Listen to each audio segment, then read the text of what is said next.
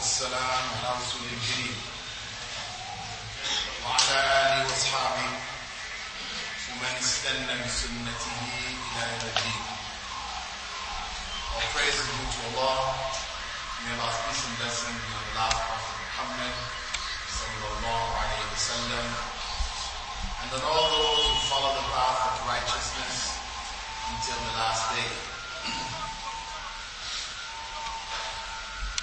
The topic of this evening's presentation, which was chosen for me, was youth, the pillar of society.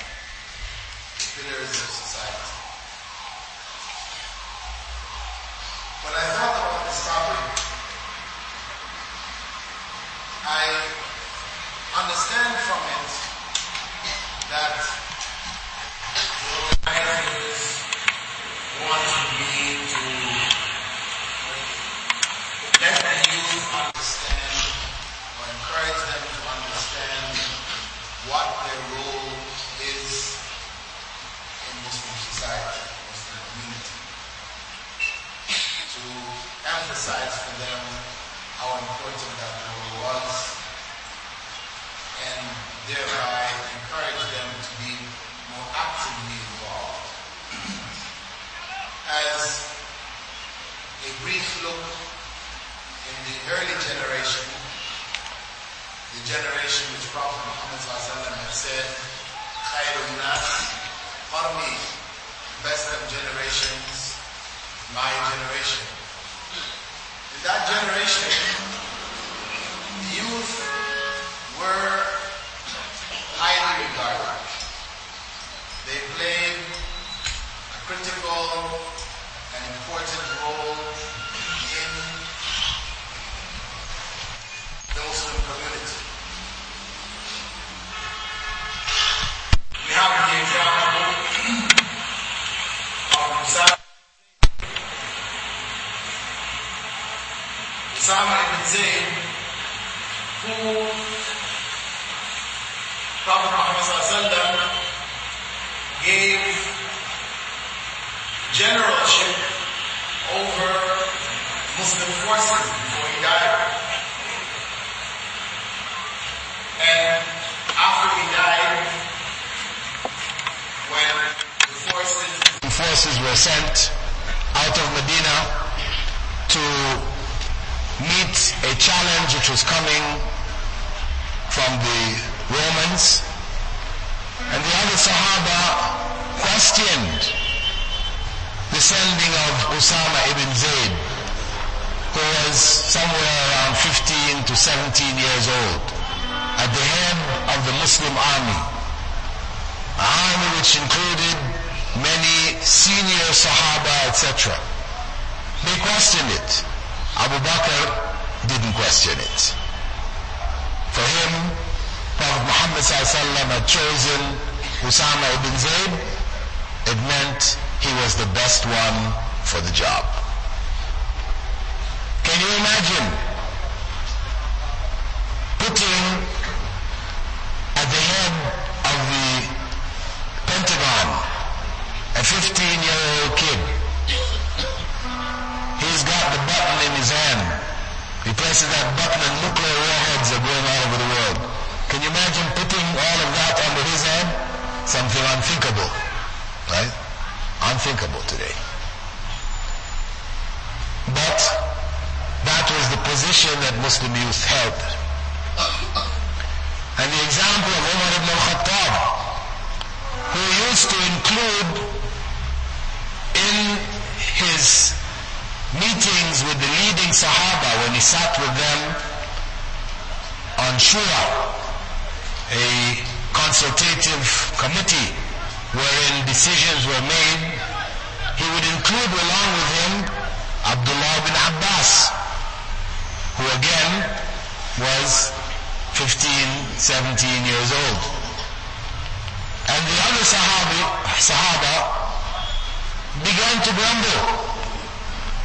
Why is Umar ibn al-Khattab including this young man? When we have children his age, we leave them at home. We don't bring them with us. What is he doing sitting with us, senior? So when the grumblings reached Umar ibn al-Khattab, he brought Abdullah ibn Abbas, as he usually did, sat with the rest of the leading Sahaba, and then he asked the rest of the Sahaba, what did they think the meaning of إِذَا جَاءَ نَصْرُ اللَّهِ وَالْفَتْحِ was? What did they think was its meaning? Now some of the Sahaba realized that Umar ibn al-Khattab was going to teach them a lesson. Right? So they just remained quiet. Others felt, they understood what it meant. إِذَا جَاءَ نَصْرُ اللَّهِ وَالْفَتْحِ وَرَأَيْتَ النَّاسَ يَدْخُلُونَ فِي دِينِ اللَّهِ أَفْوَاجًا فَسَبِّحْ بِحَمْدِ رَبِّكَ وَاسْتَغْفِرْ إِنَّهُ كَانَ تَوَّابًا. It's clear. Meaning, Arabic text, clear. Allah's help and His victory comes, and you see people coming into the religion in waves, etc. Then we should glorify Allah and seek His forgiveness, because He is the oft-forgiving. Clear. So then, after he asked them and they gave their opinions, he turned to Abdullah ibn Abbas and he asked, what do you understand from this? Abdullah ibn Abbas said, this was Allah's farewell to the Prophet sallallahu alaihi wasallam. This surah was bidding the Prophet sallallahu alaihi wasallam farewell. That his time had come to an end. And after Ibn Abbas had made this explanation, Umar ibn Khattab said, that is all that I understood from it. Affirming Ibn Abbas's understanding as superior to all of these other leading companions, etc. Why? Because Abdullah ibn Abbas, Prophet ﷺ had designated him as Turjuman al-Quran, as the one who would elucidate the meanings of the Quran, putting him on a status above any one of his contemporaries. So, this was the legacy of the early generation. And we see it also in those who came after them, at the time of the Tabi'een, leading scholars who went out at an early age to go and seek knowledge, and they became leading scholars in their early 20s, late teens. They were leading scholars. This has been a tradition. However, today, if we ask the adults about youth being a pillar of society, the general consensus is that they are pillars of corruption. Isn't it? The general consensus is that they are pillars of corruption. The crime, the murders, thievery. This is the general role of the youth in society today. Society in decay. A decaying society whose moral foundations have been removed,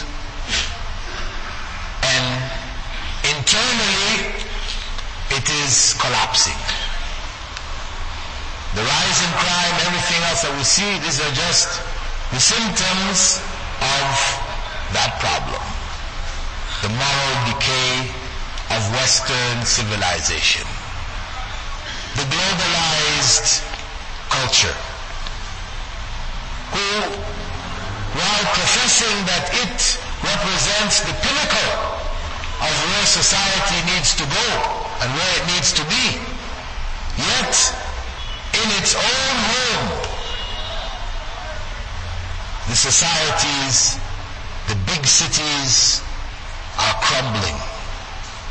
The schools are rotting.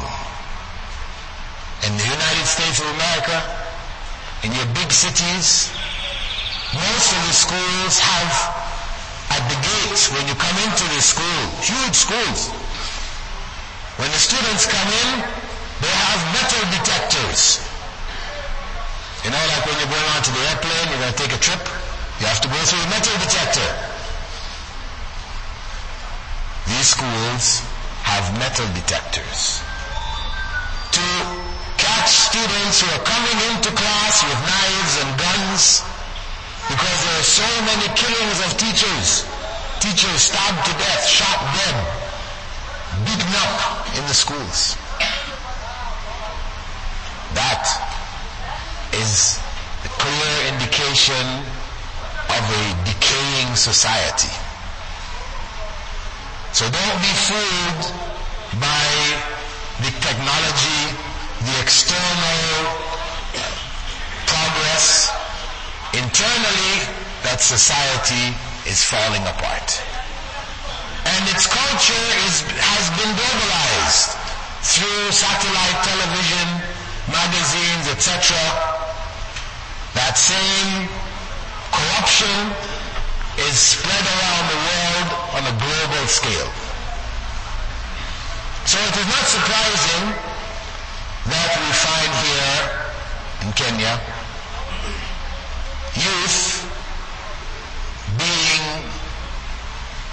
a pillar of corruption as they are in Western centers of civilization. It's not surprising.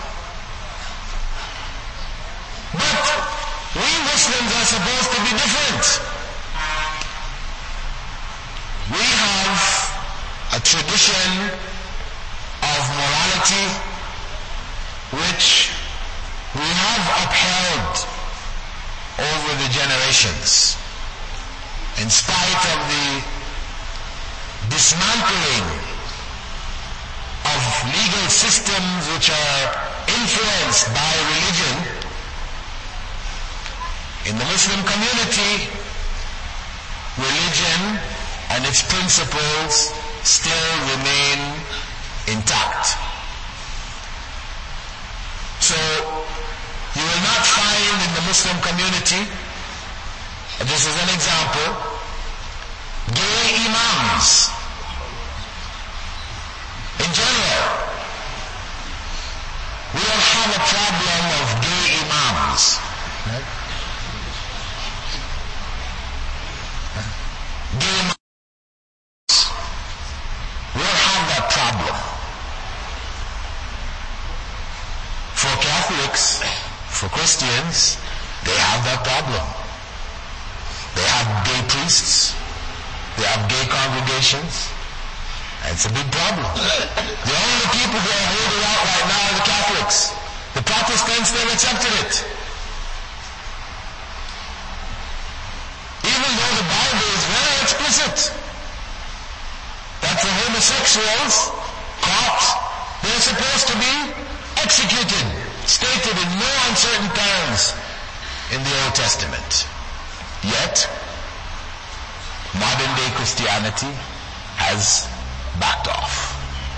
Times have changed, people's understandings have changed, so religion has to change to match with the people and the changes. So, now we have gay priests, gay congregations, gay churches. So, that is what is out there in the globalized culture. Internally, as Muslims, we have tried to hold this back. And alhamdulillah, to a large degree, because of the solidity of the foundations of Islam, we have kept much of that at bay. However, let me tell you, in San Francisco, there is a gay mosque. Yes, there is a gay mosque in San Francisco. San Francisco is the headquarters of homosexuals of the world. They have a gay mayor, they have it's the headquarters. And now they have a gay mosque. So though as a whole Muslims will never accept this, we can see some things happening. And when we come back to the Muslim community and we look at the youth who should be the pillar, the positive pillar for the community, where the community can look at them and feel positive about the future. Instead, the youth are looked at as sources of corruption. There are few in the masjids. Most of the people in the masjids are old. Youth are not involved. So, this talk needs to be focused on those who can make a difference. It is not about trying to convince the youth who are here that they should be involved. The fact that they're here means they feel that they should be involved. But the reason why their numbers are so few, this is what needs to be addressed. And so my talk is focused really on the elders, my generation, and those under me. What happened? Where did we go wrong? Why aren't our youth a source of good news, bushra, for the future? Why is that the case? Because we, our generation, in general, have failed. We have failed.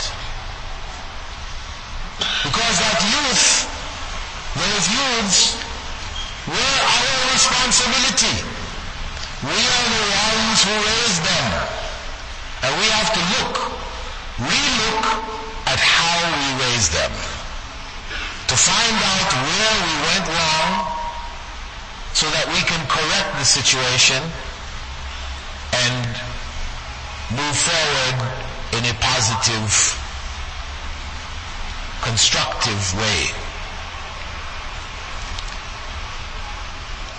We know that raising children Islamically is something highly regarded in Islam. Prophet Muhammad ﷺ had spoken about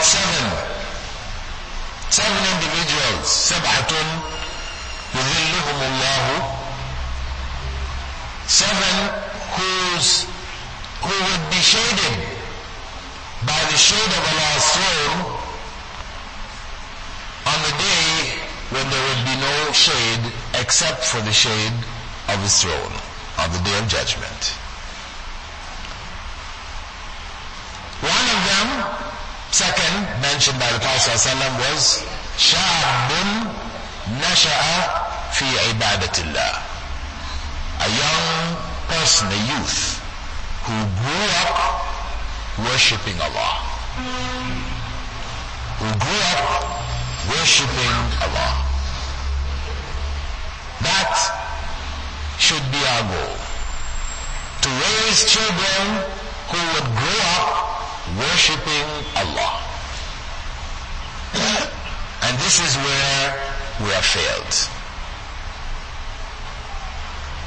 Our children are not attracted to the masjids, to the mosques. We have to drive them to the mosque. So where did we go wrong?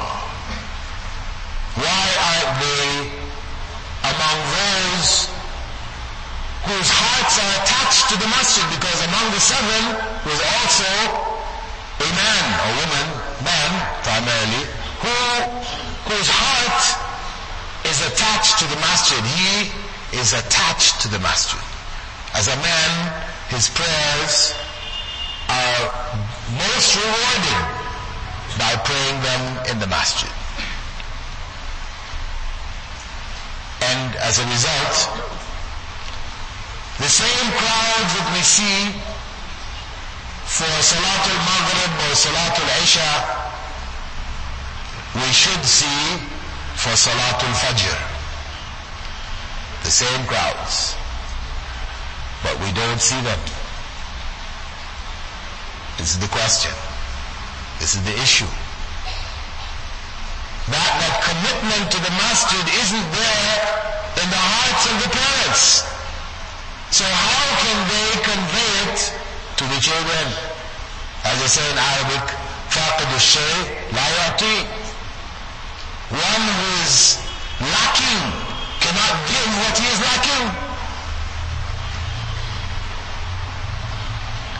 So the only way that we're going to inspire our young children to pray and to be attached to the masjid, to pray, to be regular in their prayers, etc., is that we be here. We fill this masjid in Salat al-Fajr. And by the time our children are 7, we have them here with us.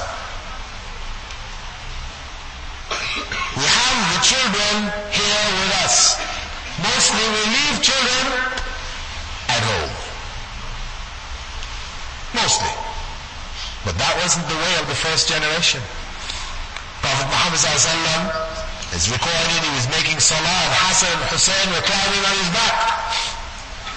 He would pick them up when he stood up, put them down when he had to go to make sujood. This was the Prophet of Allah sallallahu alayhi wa sallam.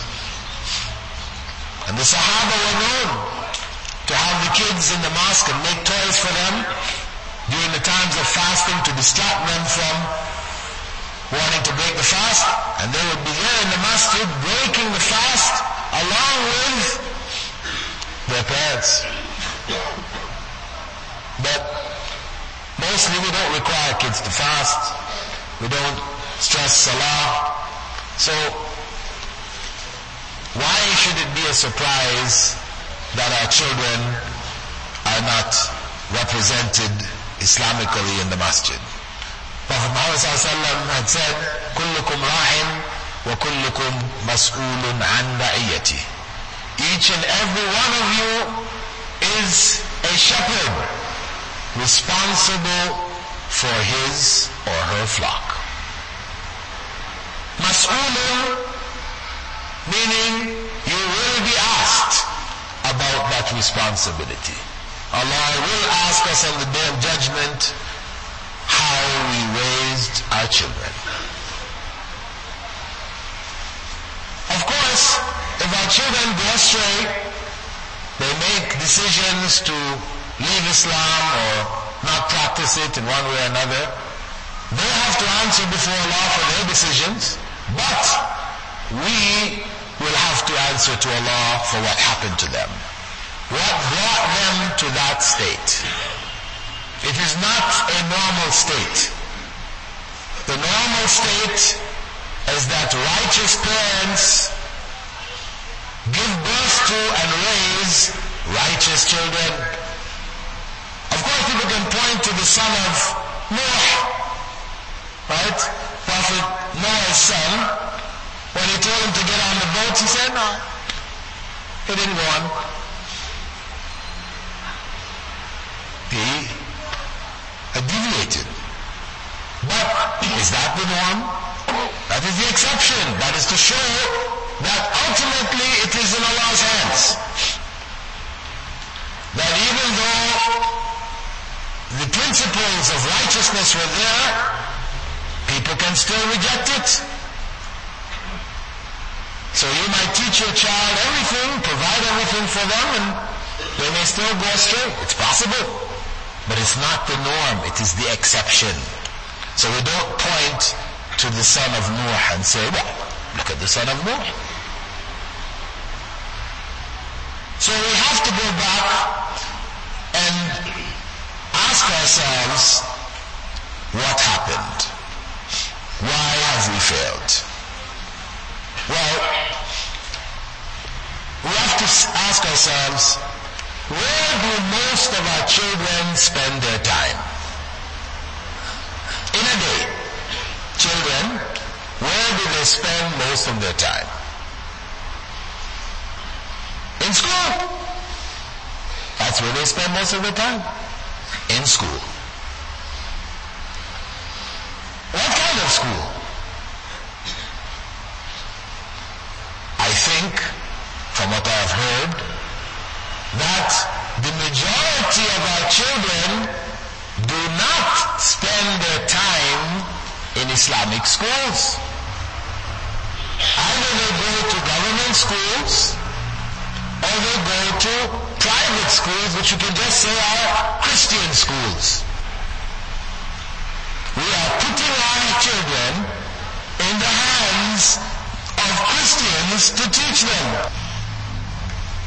What do you think? Even the teachers in the government schools, most of them will be Christians, so it's not much different. So what do you think?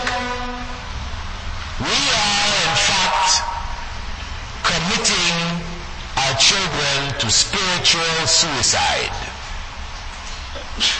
That's what we're doing. We're hijacking their Islam. It is the right of every Muslim child to be raised, educated in an Islamic environment. That is their right. It is their right. That they will be given instructions from the time that they enter into education institution till the time they graduate.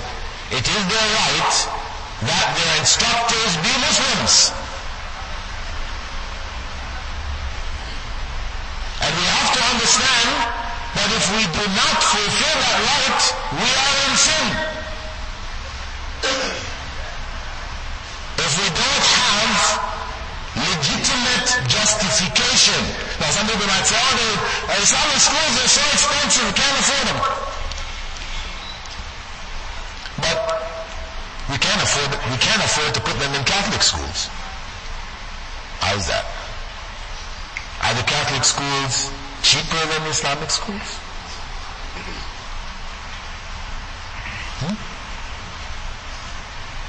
We find excuses.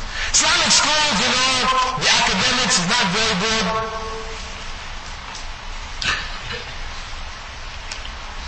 What do we want?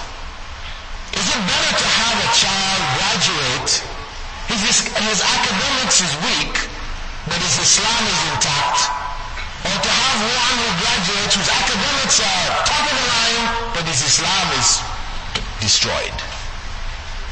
What do we want? If that's the choice that we have to make, there's only one choice. That is no excuse. Academics is no excuse. I've heard some parents even tell me, we're putting our children in Catholic schools because we want them to give dawah to the Catholics. What kind of dawah are the kids going to give? It's a joke. It's a joke. These kids are being fed information in every class. The teacher, no matter what the subject, is feeding them information contrary to Islam. Because their whole belief system is contrary. So they feed that information subtly. They may not openly say to the child, Jesus is your Lord. But indirectly, they're feeding them all kinds of misinformation. And they go through a whole generation of study, and what do we expect to come out at the end? If we find amongst us a few youths who are, alhamdulillah, mashallah, we can't say, look, they succeeded. No. Again, they're the exceptions. You don't build principles on exceptions. You build principles on the rule. Ask that same young man who is now Islamically motivated, how many of his classmates who are Muslims are like him? So if he is 1 and 20 went astray, what do we say here? What do we say? Well, we devised as a means of protecting Islam in the past the madrasa system, the madrasas, as a means of protecting the Islam of our children. In time, we realized that of course the children had to go into the mainstream because the madrasa education did not equip them to play meaningful roles in the society. We cannot produce doctors, engineers, lawyers, etc. through the madrasa system. So parents began putting their children into the government schools, the Catholic schools, etc. In order to make up, we set up a system of after-school Islamic programs and weekend Islamic schools. And this is basically where most of our children are being educated. We have set up, alhamdulillah, some Islamic schools, a few. But if we look at these small numbers and look at the numbers of Muslims, we know that this is just a drop in the ocean. The vast majority don't have access to what is happening in the schools. So, if this is the case, we need to look at these after-hour madrasas or Islamic school programs and the weekend school programs. How successful are they? This is what we need to look at. Now, I would venture to say that if we ask the young people today, and those of us that are not that old, we just came out of that, we just graduated from university, so we can remember what the weekend schools were like, what the after-hour schools were like. I would venture to say that most kids will say it was a horrible experience. It was a horrible experience. The weekend madrasa, the after-hour schools, was a horrible experience which our children hated. And they hate it. So, we need to address this. If we are to change the situation, then we need to correct it. Some parents, to avoid the madrasa situation, they have more means, they hire a muallim to come and teach their children in the home. But then, asking those children, how was your experience with the muallim? Again, they say it was a horrible experience. They were cane the whole time. The cane. Abuse. That's what it becomes down to. It comes down to abuse. So what can we expect? We know in general that the muallim, for the most part, who become the muallims? Those who are problem students, they can't make it in the regular madrasa, so we push them in the regular school, government school, and then we push them in the madrasa. This is where they're put. So your problems, the problem children of the society, are your future muallims. Allahu Akbar. So what can we expect? What can we expect? So this is a very, very serious problem. And it's not just here in Kenya. Don't think I'm just picking on you. No, this is all over the Muslim world. All over the Muslim world. There is this very serious problem of education. That Muslims have not taken the responsibility for establishing educational institutions in the community and to ensure that young people are properly educated Islamically, so that we can have a generation in which we can have hope for a bright future. This is a global problem for the Muslim community, the Muslim world. It's a challenge. It can be changed. It can be corrected. But we have to recognize it, and then we have to tackle it systematically. This is the only way.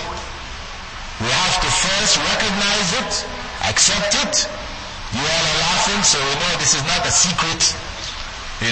Dr. Bilal came here and exposed some secrets. No. You all know it. And you know it well.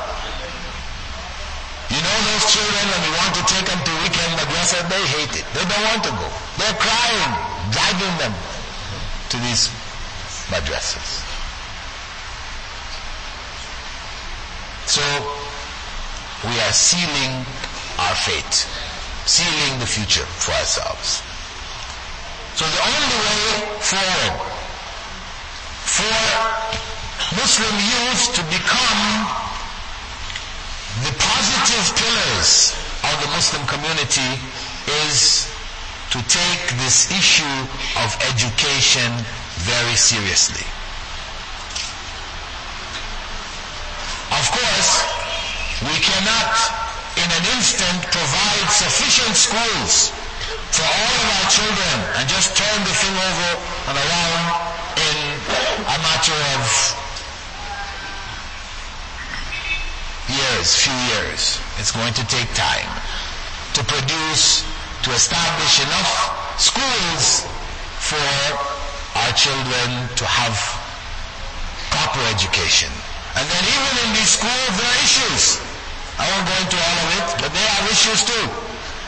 Because the teachers who are teaching Islamic studies, who are teaching Arabic and Quran, they are product of the madrasas. Muallims who may have gone abroad and studied and got degrees, but they came from the Muallim system. Many of them. So, when you put them even in the Islamic school to teach, if you ask in the best of the Islamic schools here, they ask the students, what is your favorite subject and what is your most hated subject? You'll find unanimously the most hated subject is Islamic studies, Quran and Arabic. So even in the Islamic schools, we have a problem. So it's a big problem. So we have to tackle it. Tackle it systematically. We have to stop this tradition of abuse in the name of Islam. Abuse of our children. Where the Quran teacher will tell you, when you go to meet him, you're bringing your child, he has a big cane beside him, and you ask him, what is that cane for? He said, these children will not learn without the cane. They won't know. This is a legacy which he has inherited. That's how he learned. That's how his father's generation learned, his grandfather's. It's a legacy. This has been handed down generation to generation. But was that the way of Prophet Muhammad sallallahu alaihi wasallam? Do we have it that he taught the Sahaba by whipping them with canes? We don't have this. This is not the legacy of Prophet Muhammad ﷺ, not the legacy of the Sahaba or the Tabi'een or the Tabi'een, the best of generations. That wasn't their legacy. This came about at a time in history. It came about at a time in history when Muslims lost their way, when Islamic knowledge declined and Muslims strayed. The West rose, the 14th century, 15th century, and they dominated our countries, our lands, drove us out of Spain, took India, etc., etc. It is a product of that time. So, we have to correct it.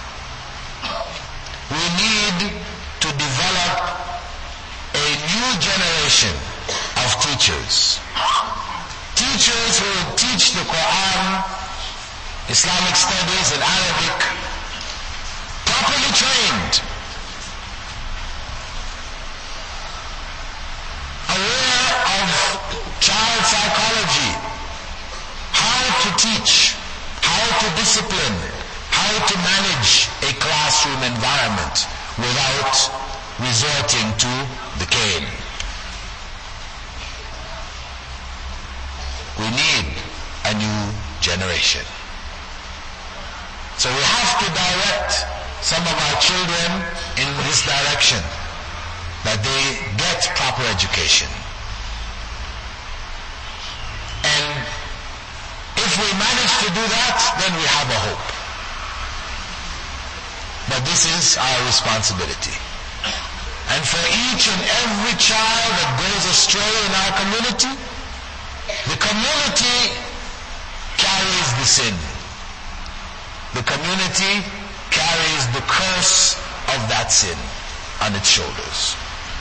And everyone who is able to make a difference, to change this situation, but who doesn't step forward, he carries an even greater burden of the sin. One of the products of this system had said to me that his brothers and sisters, he just recently graduated, etc. He said his brothers and sisters are going through the same thing right now. What he went through, they're going through. And when he spoke to his father and mother, they said, what else can we do? At least we're giving them something, better than nothing. But this is not the answer. The answer is for us to work together to establish alternatives. لا يكلف الله نفسا إلا وسعها. Allah has not burdened any soul. He has not burdened the community here with a responsibility which is too great for them to carry. It is something we can do. And we have to recognize our responsibility here and to take up this responsibility and begin the process of changing the status quo. Let us not let another generation, we're in a cycle, we're caught in a cycle, repeating itself, generation after generation, we're in a circle, we're not getting out of it. Let us stop this circle and start to move forward. We have the skills, we have the means, we have people who are trained in our community, we can do it. The issue is how and when. Not the issue of can or cannot, we can. But the issue is how and when. When? We can begin now. Begin now by making a commitment, a mental and a spiritual commitment to change this situation. That is the starting point. Because if we don't make that commitment, then it is not going to happen. How is not even an issue. When becomes the big problem. If we accept this responsibility, recognize it, commit ourselves to change it, then the way is now. We can start the steps from now. Bring those who are like-minded with those who have means, and we can start to develop more Islamic schools. We can start to tackle the madrasa system, the weekend schools, the after-hour schools. We can put this form of education in the hands of educators. This is an important step. If it is not in the hands of educators, then the children will be abused and they will hate it. Because education is a profession. It requires training. It requires qualifications. So if we want to do it successfully, we must have properly qualified people. So here we have in our midst teachers, for example, who are trained in early childhood education, but their Islamic knowledge may not be that good. Then we need to set up programs of training for those teachers so that they can fill those slots. We have to decide and begin to make a change. The future of our youth, the future of our society depends on it. What we decide here and now will determine what is to come. So I ask you, brothers, if there are sisters, I don't know, there are sisters, brothers and sisters, to make this decision tonight. And then we have organizations. We need to contact the organizations, step forward, step up, and say, we want to make this change. What can we do? And inshallah, we have people who can channel this energy, channel the qualifications and the finances, direct it to start this process of change. And it's something real, it is possible. It's just up to us. Do we want to do it? Of course, it's easier to let it go. It's easier to let things continue as they are. Change is always difficult. It requires effort. And it's our nature to not want to make the effort. But it goes back in the end to what? To Iman. Do we really believe in Allah? Or are we only saying that we believe in Allah? That's what it comes down to. If we really believe in Allah, believe that we will be asked on the Day of Judgment about our children. What happened? Why it happened? Then that fear of the last day will motivate us, will be a driving force, a positive driving force for us to come together, because we have to do it together. We can't do it as individuals. To come together and make this change a reality. So, just as a witness before Allah, I want those people who have accepted this responsibility and have made the spiritual commitment in their hearts from tonight to start to work for the change, to put up their hands. And this is before Allah. Allah is the witness. yes, I won't be here to remind you next year or 6 months from now. This is before Allah. Alhamdulillah. We can do it. So, inshallah, this is what Allah brought me here to share with you. And it's now for you to take that responsibility and make the difference. This effort, this commitment will not succeed without the help of Allah. So we need to turn to Him now and ask for His help. We make the commitment, inshallah we make the effort, and with Allah's help, it will become reality. So I ask Allah subhanahu wa ta'ala to strengthen our resolve to make the change. I ask Allah to forgive us for our failures, our deficiencies of the past which has led to the situation that we're currently in. It was out of ignorance, so we ask Allah to forgive us for our ignorance. We thank Allah subhanahu wa ta'ala for the realization and the knowledge that we now have. And we ask Him to give us the strength to go ahead and act on this knowledge. We ask Allah subhanahu wa ta'ala to protect our children that are currently caught up in this evil system, to protect them from destruction.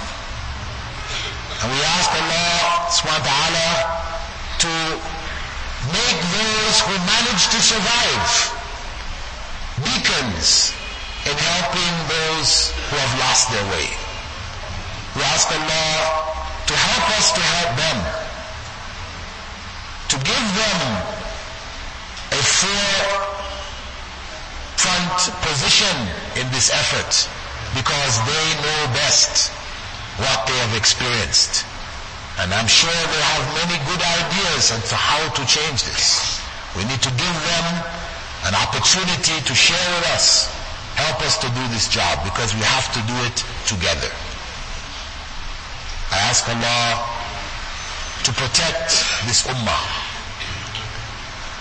I thank Allah for the blessing that He has given over the generations to have produced this ummah. And I call on you to do the same, because thankfulness, gratitude is an essential part of Iman. We have hope in Allah, but we must show gratitude for what Allah has done for us. This is the starting point. So, brothers and sisters, please turn to Allah yourselves as we wait for the adhan, and sincerely call on Him for His help. Because our du'as can make the difference. As the Prophet ﷺ had said, nothing changes qadr but dua. The only thing capable of changing qadr. So let's change the qadr tonight. Barakallahu feekum. Assalamu alaikum wa rahmatullahi wa barakatuh.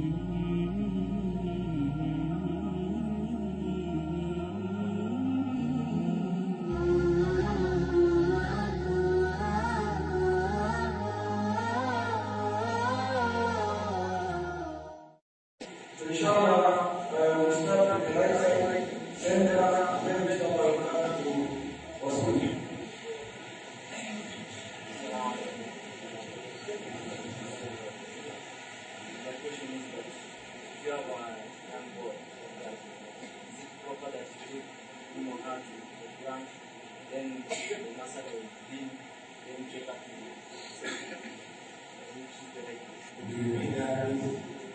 I'm saying that if you have a young boy, the first step is to take him or her to the Quran, then the master of deen, then you take her to secular education, which is the right way. Okay, brother's question concerning the steps for education of a child. Do we begin with the Quran, then we can take the child to the various elements of religion, and then we put them into the secular education? Is this the steps that we should follow? Let's say that education begins at home. This is where the educational process should begin, in the home. And primarily that educational process is the responsibility of the home. It is only in modern times that, we are now taking children out of the home and putting them in schools at such young ages. Yes, earlier generations, people did come out, listen to the first to set up universities, etc. But this was later on in life, not the early years. Not the early years. The early years, it was the home in which they learned. From the mother, from the father, from the uncle, from the family members, they taught those young children.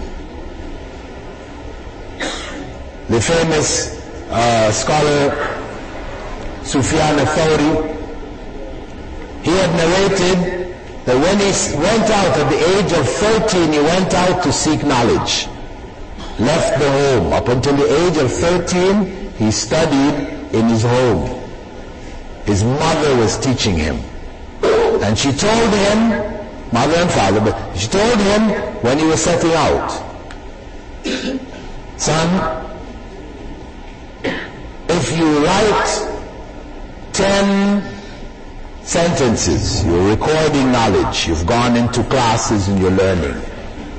If you're recording knowledge, you've recorded 10 words or 10 sentences, and your faith has not increased, then you must check yourself. You must check yourself about your intentions. She gave that wisdom to her son. Education begins in the home.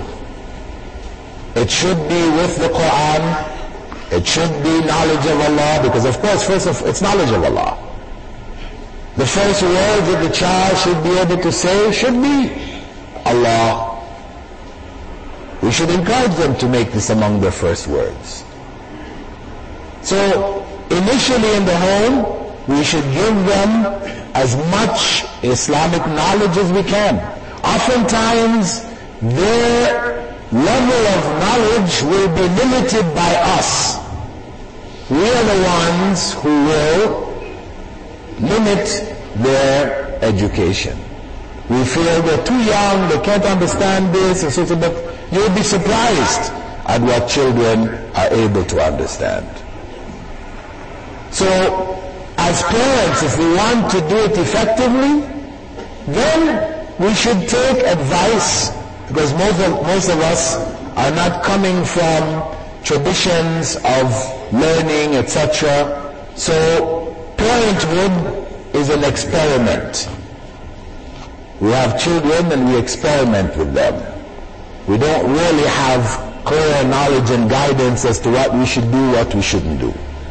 This we can take from those who have studied early childhood education, developing a system how to educate our children in the home properly. So we educate them on one hand to the deen, to know Allah, to be able to relate everything back to Allah. They grew up with that consciousness of Allah. This is most important.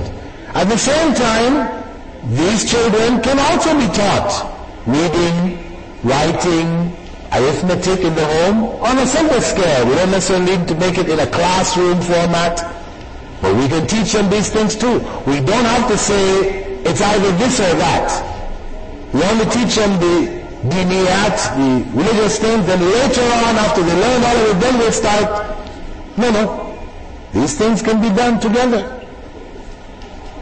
So we take advice, we take guidance.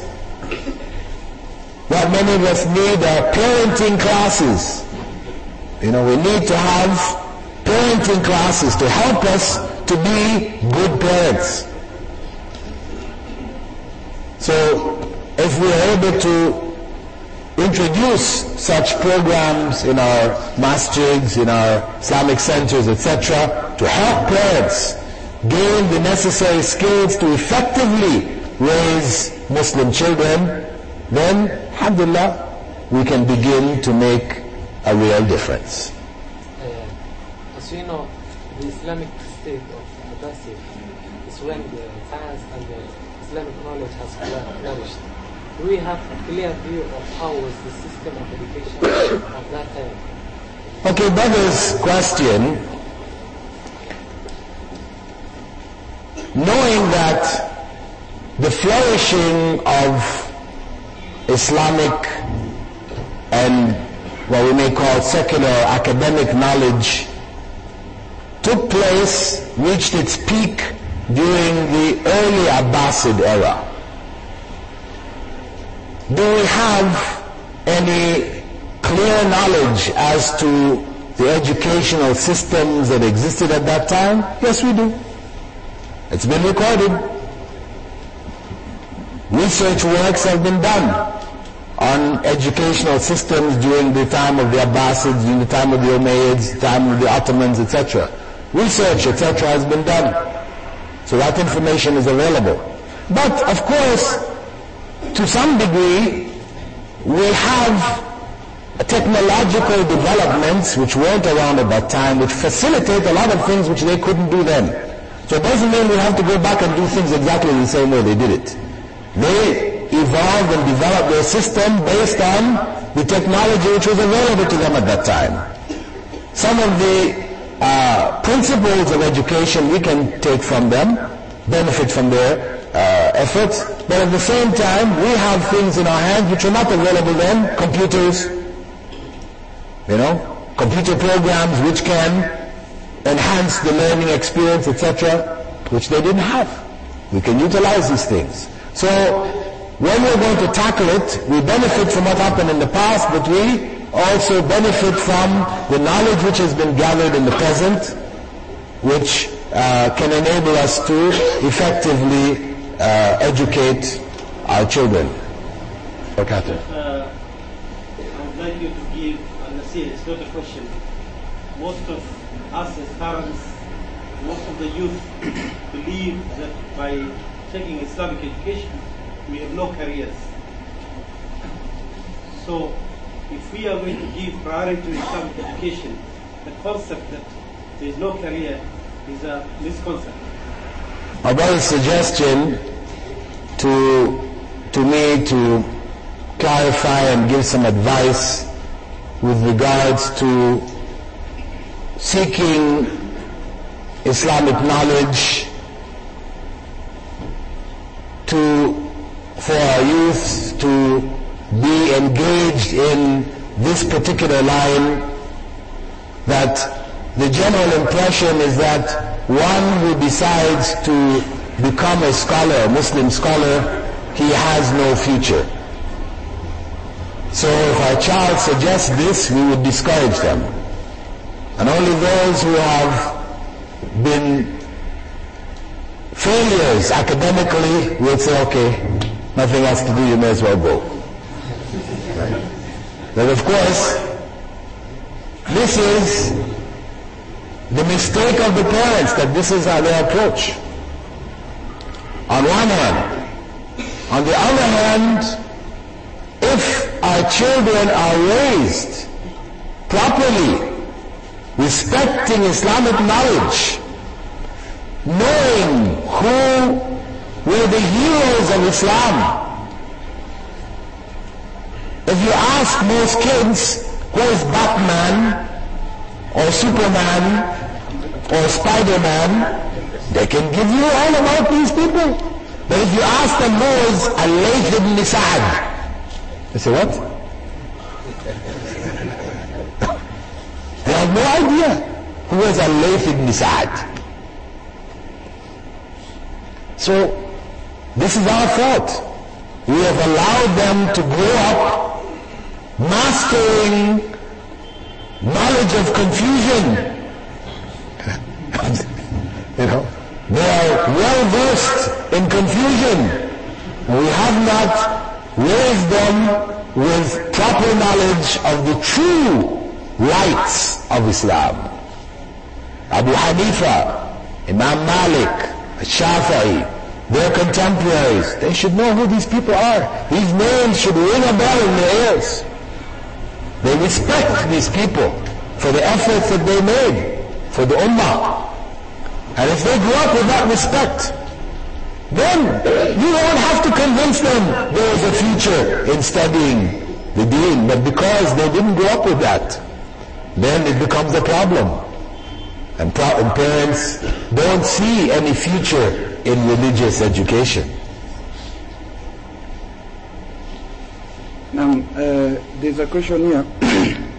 He's asking, Sheikh, can you please assist the Islamic teachers with an Islamic syllabus for primary, secondary and college? Shukran. This, of course, is entering into specifics. Islamic studies syllabi have been worked on by a number of educational groups. There is a set of syllabi which is already prepared. Dar es Salaam has produced a series of books from first standard up to 8th, 9th standard. Personally myself, I wrote 4 books for high school, because I taught Islamic studies in high school for 10 years in Riyadh. So I wrote 4 books. They're called Islamic Studies Series. They're being used in many schools around the world. Recently, an institute has been set up in Riyadh, and they are in the process of producing Islamic texts. They've done the first 3 grades, have been published. They've worked out the details for the rest, and theirs is perhaps the most detailed syllabi. But this information is available. The problem is not so much with the syllabi. Syllabi is an element of the problem, but the other subjects that are being taught in the school. This is where the biggest problem lies. If we are to think that an Islamic school is one which has Islamic studies on the curriculum, Arabic and Quran, and 3/4 of the curriculum or 7/8 of the curriculum are the secular academic subjects, then actually we have not achieved Islamic education. That is really not an Islamic educational institution. That is an institution which is perpetuating the Christian view of education, which is based on the well-known statement, leave unto Caesar what is Caesar's, and unto God what is God's. You separate religious education from secular education and secular life. And that is a perpetuation of this schizophrenic view of education. The Islamic view is that every subject which is taught in the Islamic institution should be taught from an Islamic perspective. Mathematics. history, science, geography, every subject should be taught from an Islamic perspective. Now some teachers, math teachers, will be the first to jump up and say, but how do you Islamize mathematics? How do you Islamize 2 plus 2 equals 4? Where does religion come in there? We say, okay, you have to teach 2 plus 2 equals 4. So we say to the students, in the morning for Salatul Fajr, you have to pray 2 rak'at of Sunnah. And then 2 rak'at of Fard. So what is the total number of rak'at that you have to pray? 4 rak'at.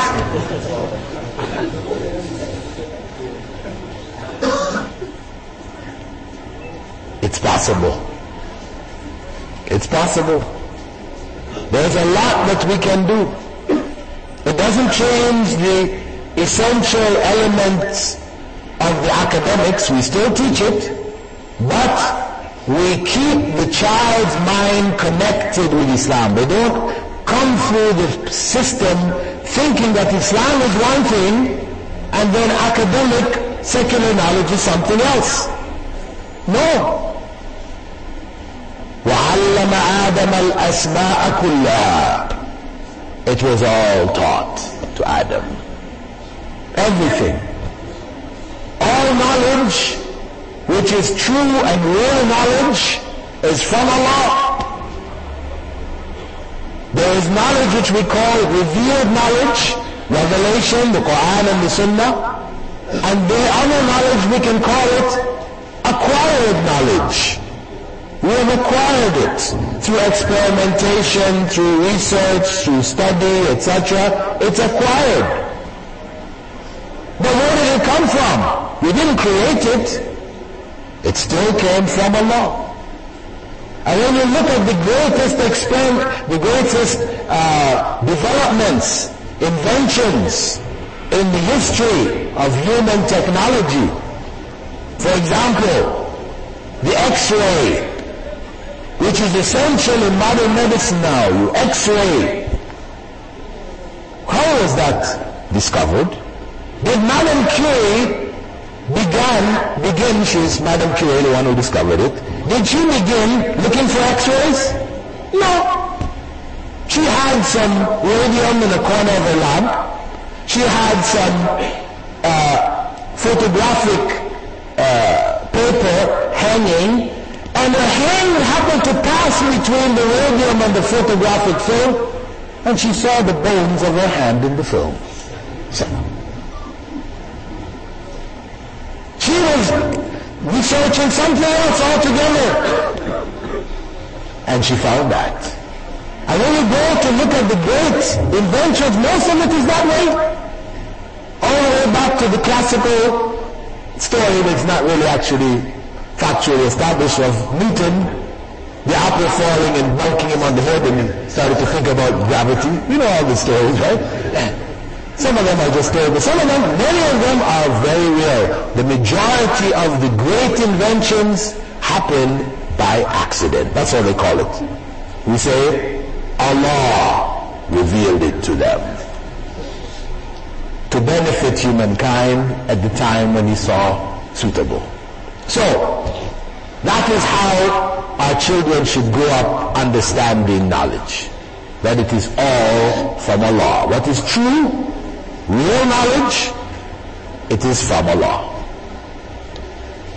There is an interesting question here. Is asking, if you have a private school, which teach is this allowed? I think the question of this is that he's asking, you're a Muslim and you have a private school and the Christians are coming. So should you teach the Christians CRE? Should you employ a Christian teacher to teach CRE? To teach what? To teach Christian religion education. In Kenya we have Islamic religious education in government schools, and we also have CRE, Christian religious education. CRE, yeah? Yeah. For a Muslim to subsidize, to pay for, to set up an institution in which Christian religious education is being taught is haram. Not permissible. If you have a faith-based school, this is what our schools are. They're faith-based. They're based on faith. We believe that the Islamic faith is the true faith. For us to employ somebody to teach something else is falsehood. We are promoting falsehood. We don't deny the right of Christians to teach their religion. They have a right. It's a multicultural society. You can teach whatever you want to teach.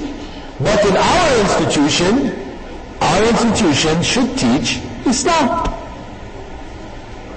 If non-Muslims are studying in that institution, they're required to take the same subjects that Muslims are taking. We don't make exceptions. We're not saying you have to become Muslim, but you are in our institution just like when we went into their institutions, they gave us a full dose. Right? And those of us who weren't there, we know, they gave us a full dose. Right? So, why should we compromise and say, well, we teach what we believe. And if they want to accept it, that's their choice, but we're not forcing anybody. La ikraha fi ddin. There's no compulsion in religion. The question wasn't that. Okay. The question is, we have private schools who are mostly owned by Christians. We have Muslim students going